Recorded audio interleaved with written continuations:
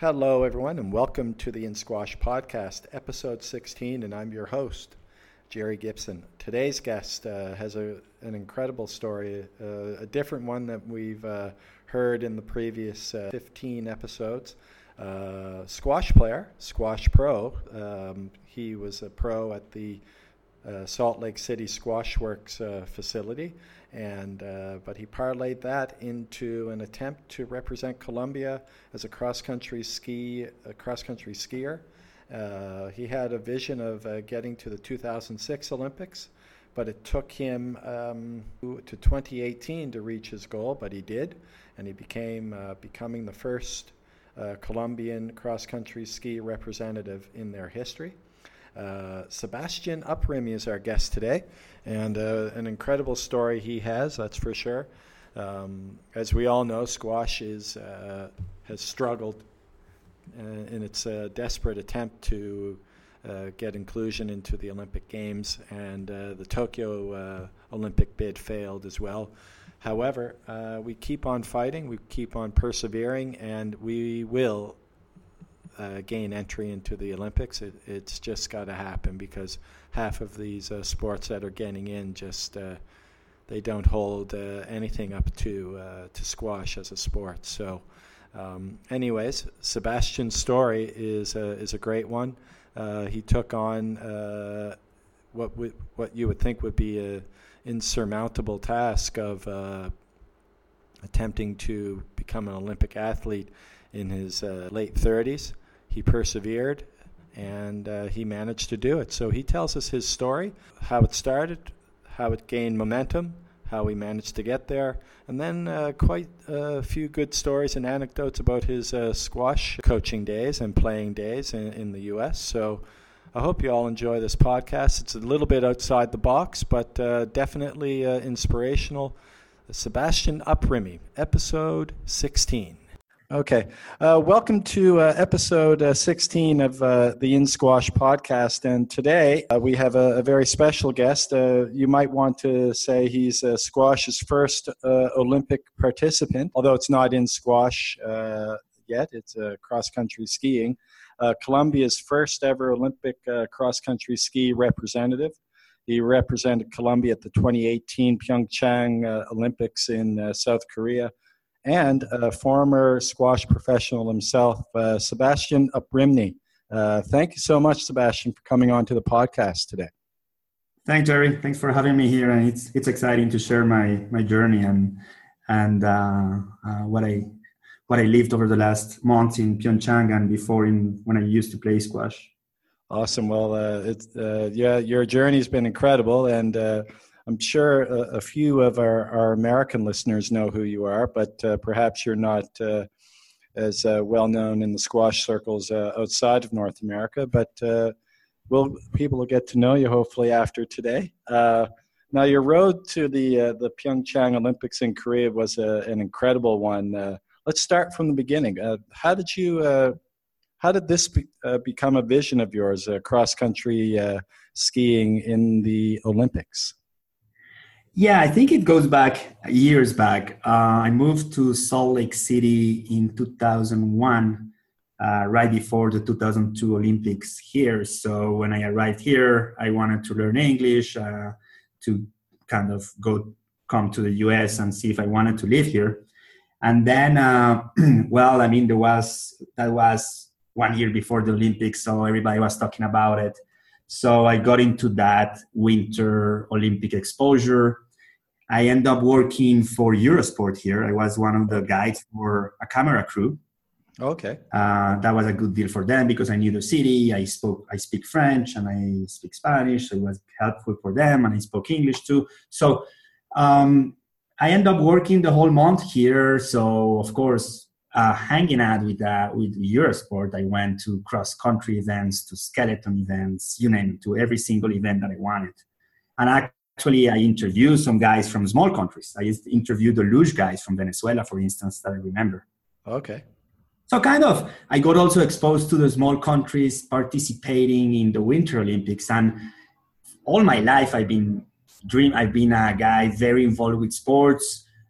different sports. I never got to a professional level in any of them, but I've been like like an athlete, like an amateur athlete in different areas. So for me, it was like a dream come true just to be involved in that event. So that was back in 2002. Olympics were over. Then I said, well, what if I do a run for 2006? That was kind of my thought. I remember having dinner at my uncle's house here, and I told him, hey, my uncle is Rick. Hey, Rick, I'm going to make it for 2006. And he kind of laughed at me in a good way, you know? Right. Saying, hey, go for it, Sebastian. But, well, kind of a little bit skeptical, right? And did you have any background in cross-country skiing before then? No, I back then I live here. So before that, not at all. I have skied alpine skiing before. Right. But I don't have any background. But I actually didn't think about cross country. I really liked skeleton, and actually I did skeleton for some years. Okay. But cross country was one of those sports where you would see small countries, and it was one of those sports where I learned that you could pick them up even if you were an adult. Yeah, so actually it required a little research. I mean, skeleton was another sport. Crazy enough, you think skeleton is you are going down 80 miles, and it's the one sport where actually a lot of athletes pick them up, not necessarily when they are kids. Different than luge. Luge, they all start when they are really young because it's really difficult. So skeleton has had also an option. So I looked at that and I said, well, I mean, I would have to set up federations with Colombia because it didn't exist, and I would have to kind of organize things. So let's say that back in 2002, I didn't start working in the sport world towards that goal, but it got into my mind. Right. Saying this would be so cool. Then things happened. I mean, good things happened. I got married. I have 4 kids. We started a company that we currently own with my wife, and it's a language center here in Salt Lake. So one thing comes to another one, and things kind of deviated me from that objective. 2010 went by. 2014 in Sochi, what happened is I don't go as an athlete, but I was invited by Colombia as a representative because we were trying to see what can we do for 2018. So I went there, and then I spent a week there, and that's where I said, I'm getting old. I mean, for an athlete, right? I mean, I'm 42 today, so I was 38. It's still now it's even more crazier than when I was in 2002. I was what? I was 27. So now it's really crazy, you know, thinking about being 38 with a family with so many responsibilities.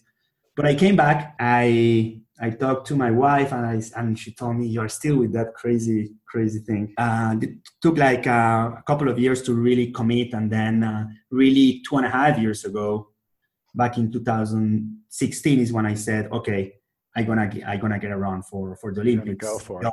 Yeah. I'm gonna go for it. I know it's not that I'm gonna retire from my job because I need to provide for my family, right, but I'm gonna make it happen. So I found a coach who was a former US biathlon athlete. I was in the right city.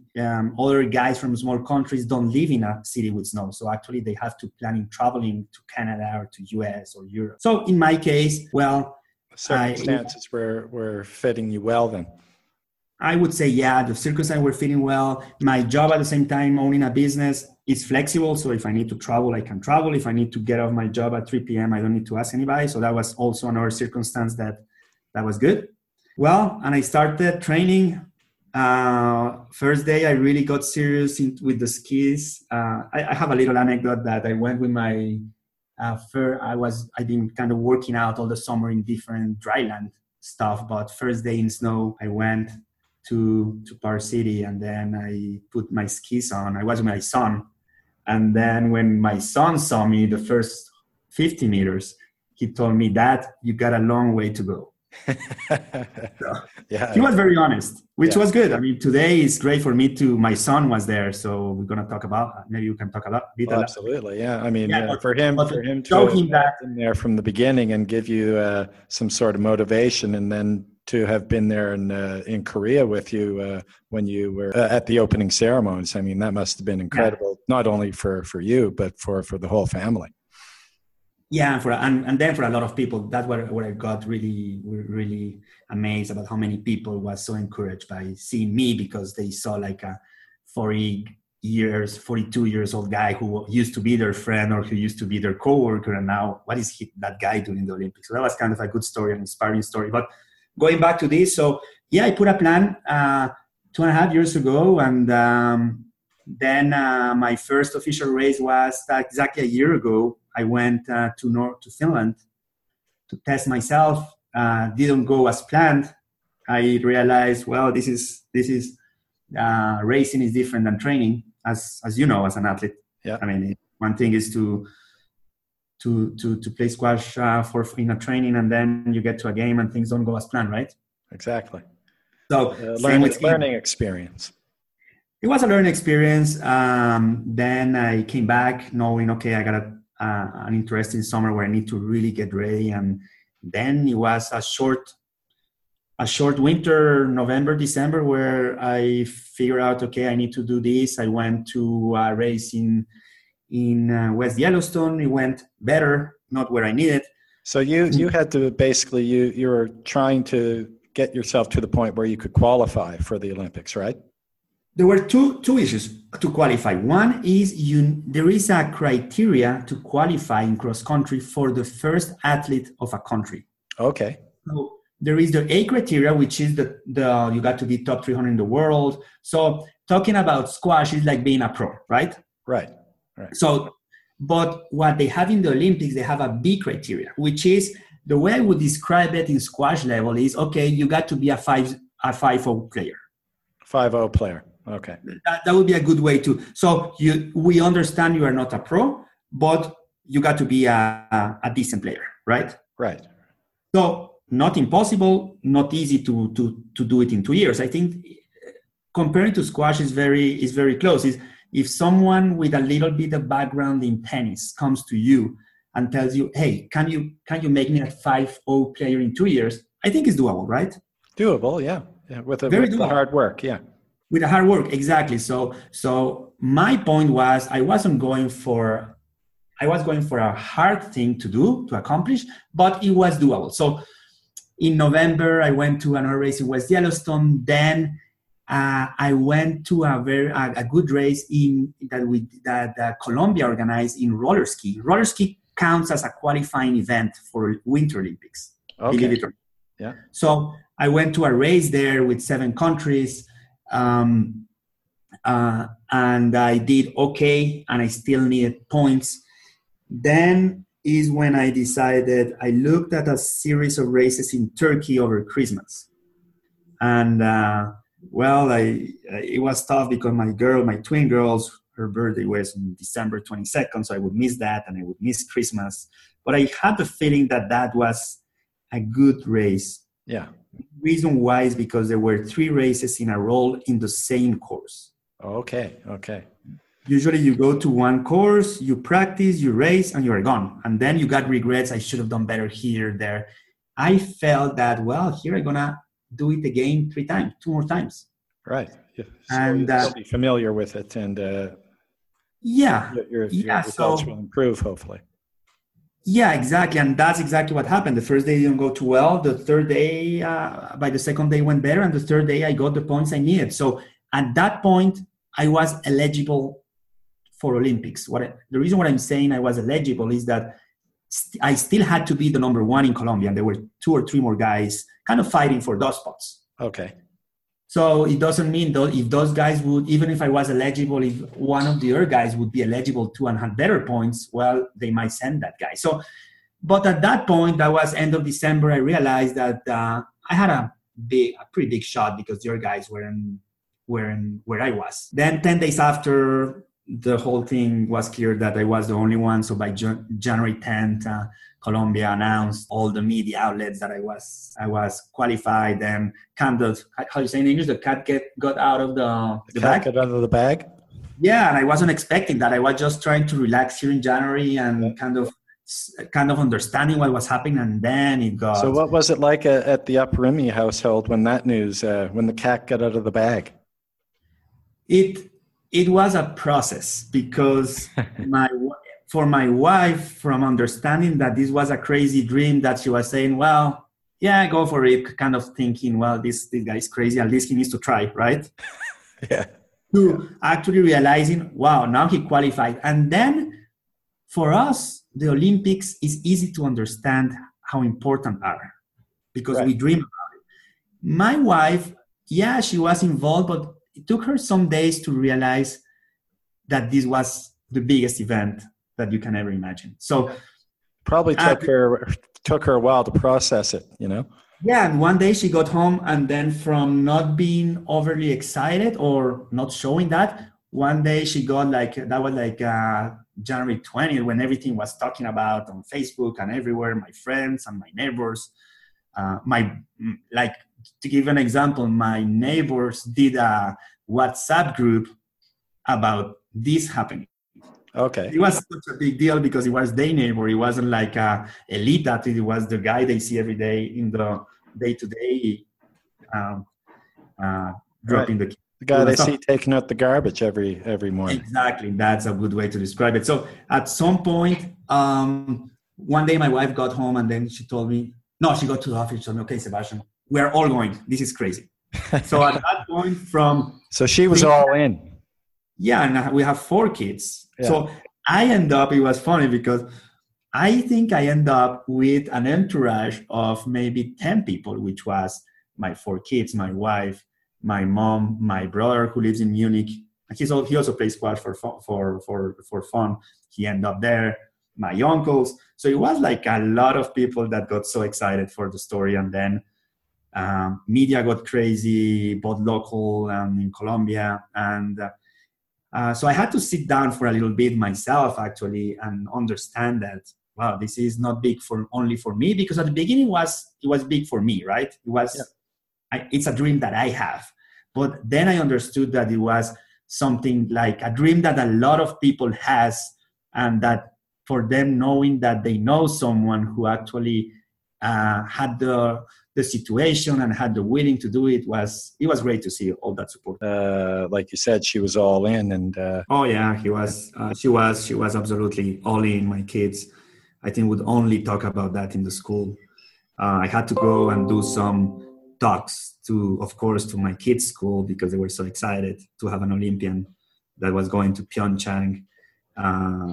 I get to my kids' school, and a lot of people tell me, well, how did you do? So they tell me, well, we know you. You know us, but we know you. It was such a news locally and in Colombia too, that it was very, very humbling in a way, how important for our people these kind of things are.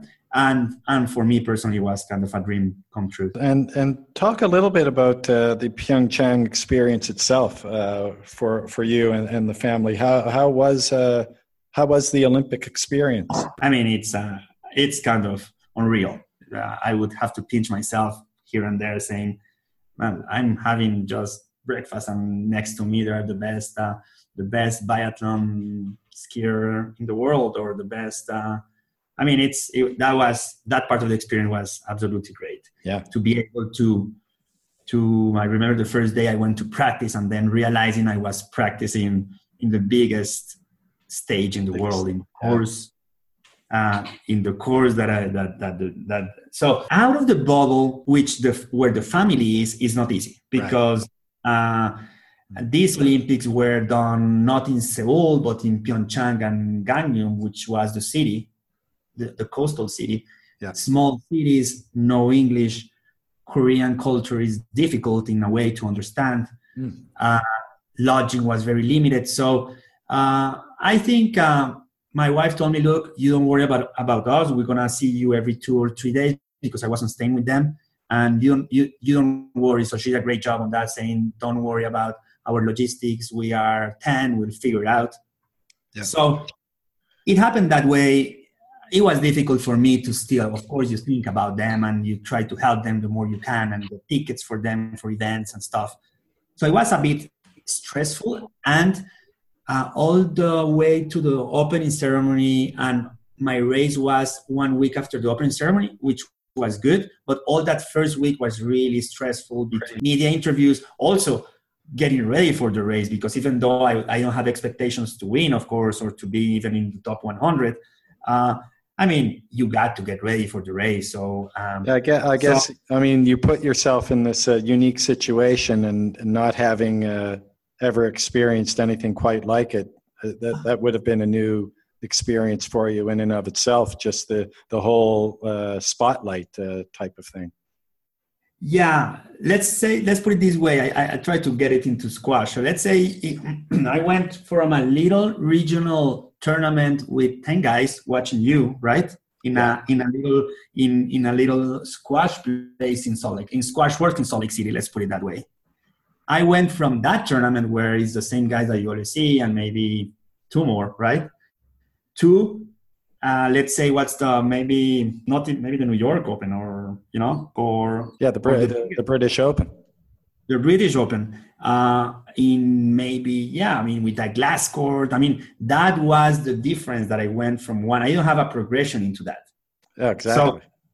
So yeah, I remember, I think I sent you a couple of pictures of that. I mean, you did, where where you were seeing, I mean, just skiing in front of 10,000 people, plus how many millions watching.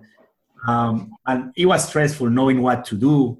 You might be used to that, but I mean, just knowing where to walk when you got to be ready, when to walk, when to get down to the starting area. It was a lot of stress. So then the race happened. The way they had it programmed in the Olympics is at some point they start going down in rankings. So we were 115 racers. So that meant that actually the last 30 were starting to be the small countries, which was good for us because it was kind of our opportunity to shine, right?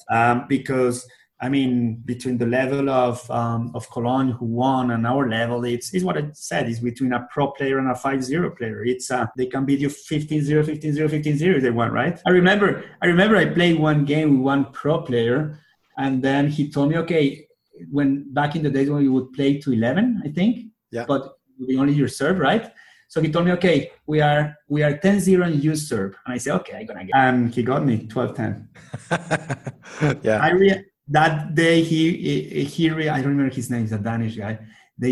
He told me, I realized, I mean, that was the first time, because I've played with pro players just for kind of in training mood, right? Right. But that day that I realized, I mean, this is absolutely a totally different world. I couldn't get it back, the serve. Kind of was that, or I would get it back, and then the next ball was impossible. So anyway, so in this case, it was, so we had our time at the end, and I mean, so it was great because at the end you create a friendship with some of the small countries, especially some of them.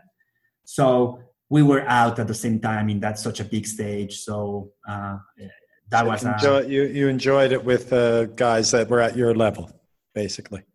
At the end, the course was done in a way where you would kind of ski the same areas, but at the last 10 minutes, 15 minutes, it was pretty much, the guys at our level.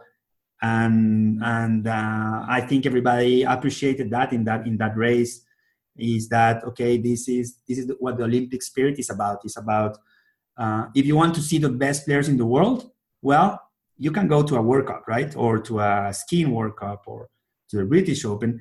In the Olympics, that's the place where you can also see different stories like mine, where I'm the full-time athlete. I'm just more the part-time athlete, over 40, that with a dream. Yeah, and then, and of course, linking this with squash. I mean, and since I was actively an active player for several years, knowing that, knowing some pro players, knowing that they don't have that chance in squash is very unfortunate. Yeah, well, that brings me. I mean, your Olympic journey is incredible, but I think your obviously your squash playing days were quite impressive in the same vein as well, because you didn't have much of a squash background as a young guy, I don't think, growing up. I play a lot of tennis, so that helped a lot. Even though for the first 6 months, I remember some of the pro players here at Squash World, or Jared, for instance, they would see me with my two-hand backhand.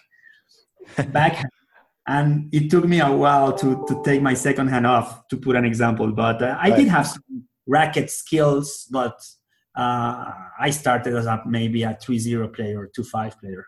Right. So how did you get your start in squash? Obviously, you came from tennis, so perhaps you saw squash and you thought it was interesting and you'd give it a try. Is that... Yeah, I mean, as Colombia, as you know, Colombia is fairly big in squash in the way that usually when there are tennis courts, there is squash courts. I mean, Colombia is not like those countries where they have no idea what squash is. Actually, it's a sport. It's a popular sport. Well, there's some good Colombian players out there right now, including one in the top. I think he's in top 15, Miguel Rodriguez. Yeah. Very impressive. I gather you had a friendship or perhaps a mentor in Bernardo Samper, former top 50 player. Actually, we met. It was an interesting story because we met. We didn't meet in Colombia. He's younger than me, maybe probably 5 years. So when you are a teenager, that's too much, right? Yeah. But it was interesting. But he came to a tournament here in Salt Lake when he was kind of in the tour. Okay. And then and when he came, so I think I contacted him and said, well, you can stay with me. You know how the squash tour goes, so you can stay with me and Colombian. Then the funny thing is that he ended up being, my wife is Colombian, and my brother-in-law went to school with him. Oh, okay. Small world. But then there is a funny story about him here is that it gets even smaller world. So that's what one contact was, okay, yeah, Alejandro, they weren't good super friends, but they went to the same school. I don't know if it's the same class, but then one of my employees here, he's Colombian. Then I invited him to a tournament and he showed up there. And then he told me, well, I know Bernardo. He was my student when I was an English teacher in Colombia. So, wow. That was really small world. But beyond that, then Bernardo came to me and actually my brother-in-law came to me but Bernardo told me, look, when I saw him, he was one of the guys that I behaved so bad when I was in school. I think he don't like me at all. And then see him here, it was kind of interesting. So, well, I mean, that was kind of a story. So, well, I mean, with Bernardo, after he came here, we did another, he came to a second tournament and actually we did, we did like a weekend extravaganza here at Squashworks where we invited him, another player, a pro player, and they just did an exhibition game that was kind of organized by me and Craig, the owner of Squashworks. So, and after that, actually he knew my crazy dream about the Olympics because we talk about it.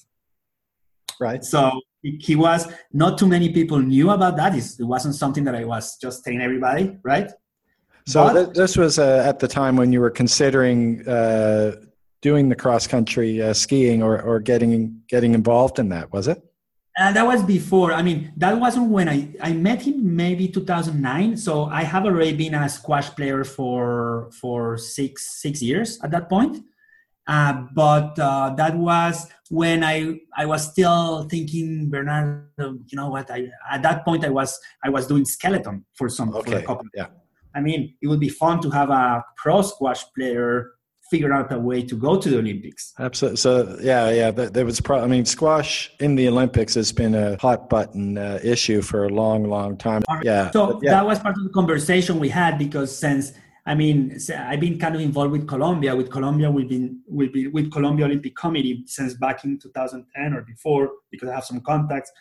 And one of the talks was, how can we encourage guys who are professionals in a sport that cannot go to the Olympics, like squash, like roller skating, for instance, in Colombia. Yeah. And then, for instance, roller skating, what they did end up doing is they transitioned into ice, and 2 of the guys made it to Olympics. So, but that was more sport related. But so I remember I kind of have some small conversations with Bernardo saying how cool it would be that you figure out a way to being a squash pro, make it to Olympics, not in squash, but in winter is an option. You being Colombian. So we had the discussions and here and there, and he knew that I would eventually try to do it. And actually, we talked earlier this week. We had to do like a post-Olympic conversation, but so he had an influence on you deciding to pursue your Olympic dream. Yeah. So he told me, look, I mean, it's a dream for all of us, including me, that I know I don't have that chance. I know I was number one for Colombia for X amount of years, and unfortunately, I don't have this chance. So, so he's one of the guys who was really excited, and actually we need to do like a good talk. He wants to know all the details and everything about. So I think we became friends after that, and it's not that I haven't seen him for maybe a couple of years or 3 years. He lives in New York area, right. But for me, it's been great I always like to be around athletes, and being a squash player for me, seeing him at that amazing level is always amazed me. So it's been good to have him around. Yes. Now you said you worked for Squash Works in Salt Lake City. Now for a lot of people, they might not know what Squash Works is. I've heard of it before, but I'm not even exactly sure what the business involves. What is Squash Work in terms of what was it in terms of squash in Salt Lake City? Yeah, I didn't work for them. That was my club, and then I was pretty involved. It's a squash club, is it? It's a squash club, which is pretty unique because, in a small cities in the U.S., there are not that many squash clubs, especially in the West, right? Mm-hmm. So it's not like there is much more racquetball. So I think it was opened back in probably a couple of years before I started playing squash, and then. So it's a small operation, 6 courts, but they were done with international standards. So it's not a racquetball converting to squash; it's just a squash place. Squash Works is like a franchise, is it? There are several around the country. Are they? I'm not sure about it, but you might be right. I thought there were a few. But maybe I'm wrong. I could be wrong on that one. I'm not sure about it. I always thought the name was great. I think it's their name. It's a great name. I think their name was. I am not sure about it, but I thought it was the only one. But It's a small operation with not that many members. The Craig Bennett, the owner, is. He's a squash passionate. His son and his dad used to be, so it was kind of a family affair there. Okay. So really cool place, right in a good area of Salt Lake. For me, it was always in my area, so it was easy to go and play. And that's where you met Jared Sandler, right? And Jared Sandler was one of the pros there. So back in the days there were 2 or 3 squash pros, and that's where I met Jared. Crazy good guy, right? Yeah. So he would be, so you would, I remember the first time I signed up because my uncle Rick here, he used to play squash so one day he told me, Sebastian, come and play squash. That was back in around the same year as 2001 probably when I arrived here. So I said, okay, let's give it a try. And then after 1 week, I got hooked and I said, I really want to get good in this sport. Yeah. I like it. And Jared was part of that because, he was such an exuberant guy there. And then, he was so excited about everything related to squash. Yeah. So that's where my kind of squash story started. And then, I ended up playing a good amount of time, 3-4 times a week for all the way to 2011, where I kind of decided that I needed to choose. So if I wanted to go for the winter sports, I started with skeleton, then moved to cross country. But so kind of I stopped playing. But I'll go back. Actually, I went this week to say hi, and they were super excited about also the Olympics and stuff. And I think I'll go back now that I decompressing. But for all those years, that was probably my main sport. And you obviously reached a reasonably good level. I noticed you played a few pro events, and your game. By a couple of people that I've done my research, they say you were a model of consistency.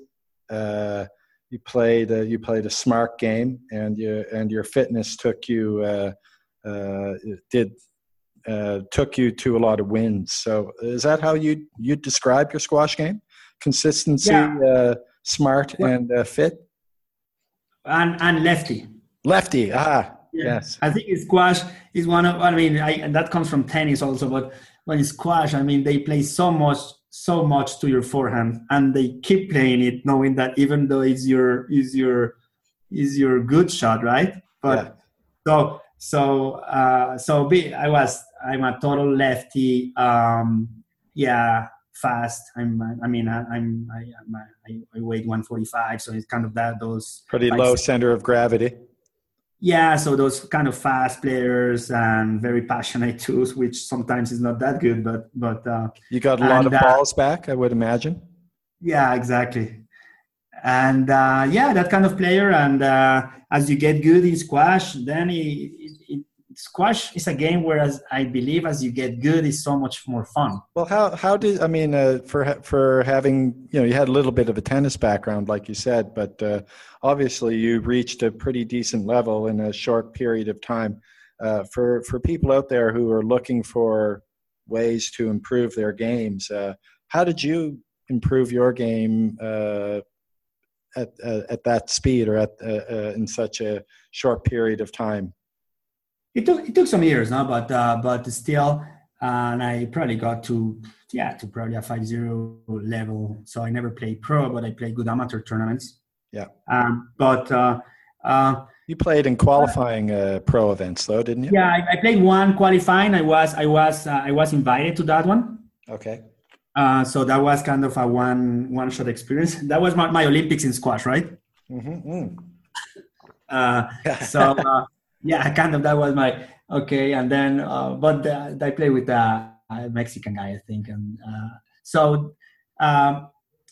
I think like everything, it takes effort. I remember I would go and spend. Squash has an advantage. You can train a lot by yourself, right? Yeah. Oh, yeah. Tennis, you need the ball machine and this and that. Squash is a sport where you can do something. You could do ghosting on the beach. Yeah, exactly. And if you are in those, exactly. I didn't do that, but I should have. But just in the squash court, you can get half hour before you have a game. You get 45 minutes before, and you can have a routine of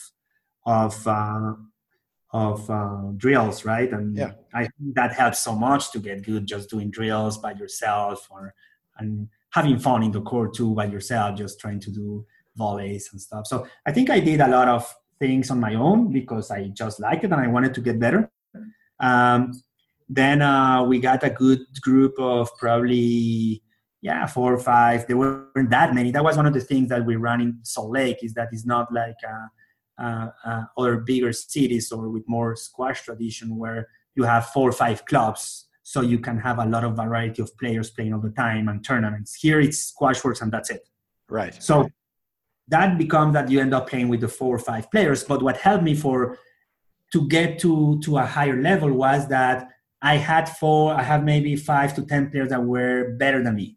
Right. And I would try to play with them. At the end, I was already I was one of the good ones. So at that point, there were some young kids that became really good. But at some point, I think I got a little bit stagnant because I don't have a player that would really kill me at the end. Right. Around, and I think you need that. Yeah, you need that for sure. Yeah. And you try to play with those guys, and because that's where you say, wow, this is another one. But in my initial years, to get to that level, to the 5-0 level that I probably got, it was okay. I had a lot of guys, including Jared, for instance. That Jared says that he used to kill me, and then when he came back years after, he was not in such a good shape, and he was amazed. Wow, this guy is beating me. Yeah. Yeah. So I think having I've heard about this. There's this legend of the midnight match at the Wyoming State Open. There's a legend of Sebastian Uprimi in the squash world. Believe it or not, the midnight match at the Wyoming State Open. What happened here, Sebastian? Take us through the details of the midnight match. Yeah. Well, okay. So that was a tournament organized in Casper, Wyoming. So if you're not familiar with the states, they're mostly hunting and fishing up there, aren't they? Yeah, exactly. And then Salt Lake is already remote for some people. That was like 5 hours driving from here to the middle of nowhere. Okay. So I said, then Jared got all excited and he told me, let's go to that tournament. The guys are great. And it seems like to be a fun tournament, the Wyoming Open. I said, well, let's go. So we went there. Then we got there and we got to a house, like a farm. I said, well, this is interesting. Okay, here we are. Then, yeah, what happened is the guy there, and I forgot his name, Mortimer or, well, too bad. Anyway, I haven't seen him for. So he had a farm and he was an amazing squash player, and he just built a squash court kind of next to his living room. Okay. So pretty cool setting. So you would have, so you would get there. It was a regular house. That was the Wyoming Open. There were a bunch of guys, all friends, and having a good time, drinking lots of beer and everything. And then, so it wasn't like actually, I think they were counting the beers. They were like, okay, I got 15 beers. And I say, okay, I'm going to play with one of those guys. I might beat him. But I was young. And then the guy decided to do a squash court right in his house. So actually it was funny because where we were sleeping, it was like a bunk bed guest room. And it had some little windows where you could look at the squash court. Okay. So kind of like it was a great setting too. So I think you could go back to your room and watch your opponent playing from your bed. Yeah, exactly. So, and then, well, yeah. So we got there on the schedule. It wasn't like a regular tournament with a schedule. It was okay. We're gonna play later today. So okay. So they got the draw and all that. And yeah, my game. I think Jared has a good memory. It was somewhere like 12:30 or 1 a.m. So, okay, you are scheduled at 1, so have some beers or do whatever you want. And then it was one court. And then it was, that was a unique tournament. Sure. Then, so the Wyoming State Open on some guy's farm with the squash court in his house. Exactly. And the guy would tell you, well, what do you want to do tomorrow? We can just go and kind of herd some sheep, and I show you what I do in general with the sheep. The guy was in really good shape. Imagine that. Carrying off for 200 sheep or whatever. So, the interesting thing is that guy, there were 2 or 3 guys, and there was some guys from Denver because that was in between. It was kind of 4 hours from Denver too, where there are some good players. The guys that were drinking so many beers, they killed us, including Jared. I gotta say it. They killed us. It was such a high level and they were, back then I was in my late 20s or mid 20s. So those guys were already like 40. Yeah. And, in squash, you can be so good at many ages, but so the level was amazingly high. And for especially for 3 or 4 guys. And so the Open was that. You would stay in their home. And was his name Scott Mortimer? Yeah. He was Scott Mortimer, right. He was a lefty too. He's a lefty too, but I don't even remember because he was so good that it didn't matter. So right. It was Scott and some friends, but that was the guy. I think he moved. Then after that, he moved to Denver. But back in those days, that was probably 2003, 2004. He had that at his house, so it was a long winter, but he has his squash court at his home. So it was so good that we came back for fun like a month after with Jared. Brilliant. Yeah. What a great experience that is, eh? Yeah, so more than any other tournament, that's the one I really cherish. Yeah, I'd love to play that one. I'd love to play. Maybe you can make a return to squash. Me and Jared can play in the 2019 Wyoming State Open. Yeah, we got to reach out to Scott and ask him when he's gonna do the next one. Yeah. Now you mentioned your uncle earlier, and I'm not sure if it's the same uncle or your uncle Rick. Is he sort of helped fuel your squash game a little bit, didn't he? Yeah. First, he was kind of my mentor here in Salt Lake because I lived with him and my aunt Pinky. So they were the reason why I came here. So that's kind of part of my personal story. And I came for 6 months, and it's been already 18 years. So or 17 years. So they were very very close to me. And beyond that, I mean, he was just the typical 50-ish squash player that play once a week, right, with a 3-0 level. But he's the one who told me, Sebastian, come and play. There's a cool place near our home. And since I knew squash, so I would say he's the one who put me there. And then once I got there, I end up on my own. You're self-sufficient, yeah. Yeah, but I think he just. The funny thing is, I think the first day I went, I was with my tennis style, and he beat me actually. So yeah. The tennis style. It's tough to get balls out of the corners with that, especially on the backhand. Oh, the two-hand doesn't work, as you know. And then learning to give space to the ball. Yes. It's a whole challenge. Learning that getting close is not the way to go. If you could only volley everything, then that'd be perfect. Yeah, exactly. In the ideal world, but as you know, it doesn't happen like that. And then, so yeah, I mean, it took me a while today I can't believe that I was still putting my second hand in the racket, but of course it was in my brain for so many years. So well, there were a few sort of exceptions to that rule that made it. One being Victor Berg. He sort of had a two-handed. You might know Victor. He had a two-handed backhand in a way, and then Peter Marshall. He had a real two-handed backhand, but not in the tennis style, but in a squash two-handed backhand. But they're the only two that I know of. And my backhand took a while to get good. I think I struggled a lot, not only with the two-hand, but then being lefty, your forehand tends to become so dominant. Yeah. And still in my game today. You still play squash today, Sebastian? No, I haven't come back, but I think I'm ready to probably come back now that I got my Olympic dream completed, and I might have some time, and it's literally one block from my office, so I should. Well, what about? Do you have any visions of 2022? Look, they've been asking me that a lot, and and well, first, I mean, my situation is different, and my age is, I mean, I'm 42, so I'll be 46. It doesn't mean that I cannot make it. So one of my objectives in the Olympics was to really create a movement for Winter Olympics in Colombia.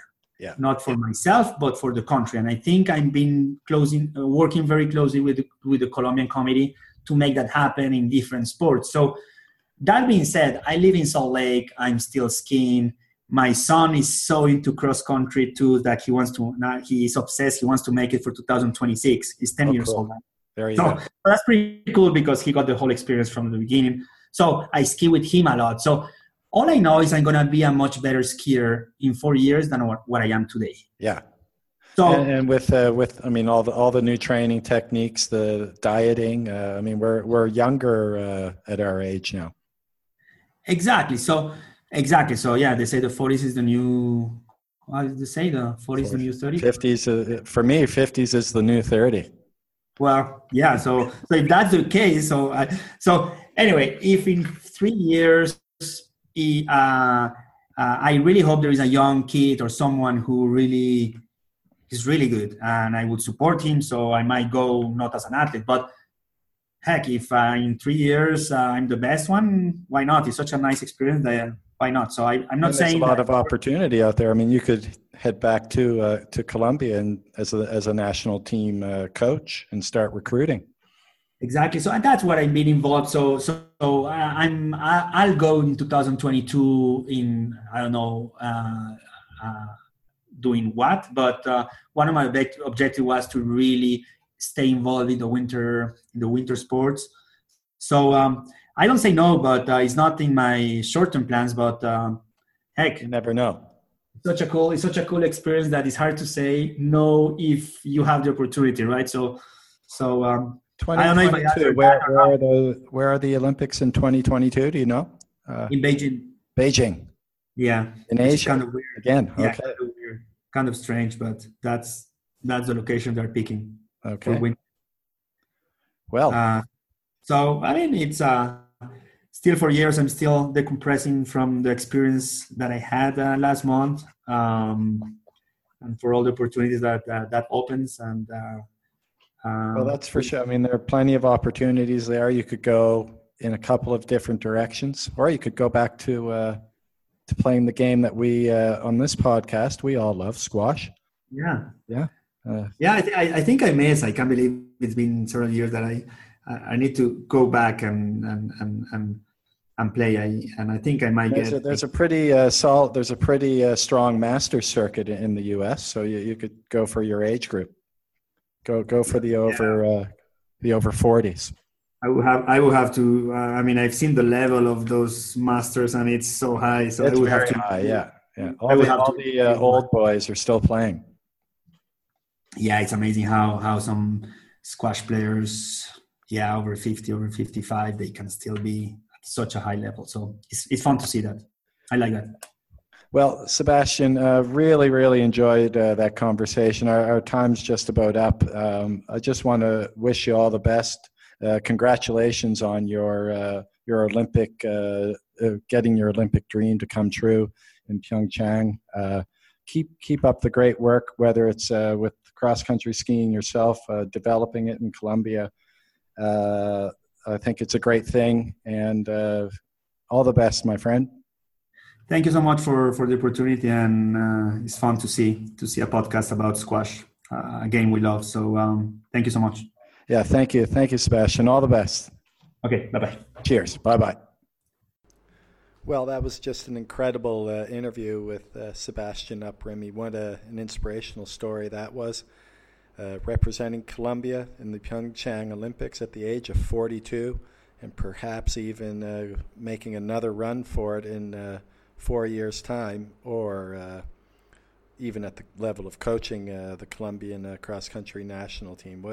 What a great story. And then some pretty cool stories about his squash playing days in the U.S. Thank you very much again, Sebastian, for coming on to the In Squash podcast.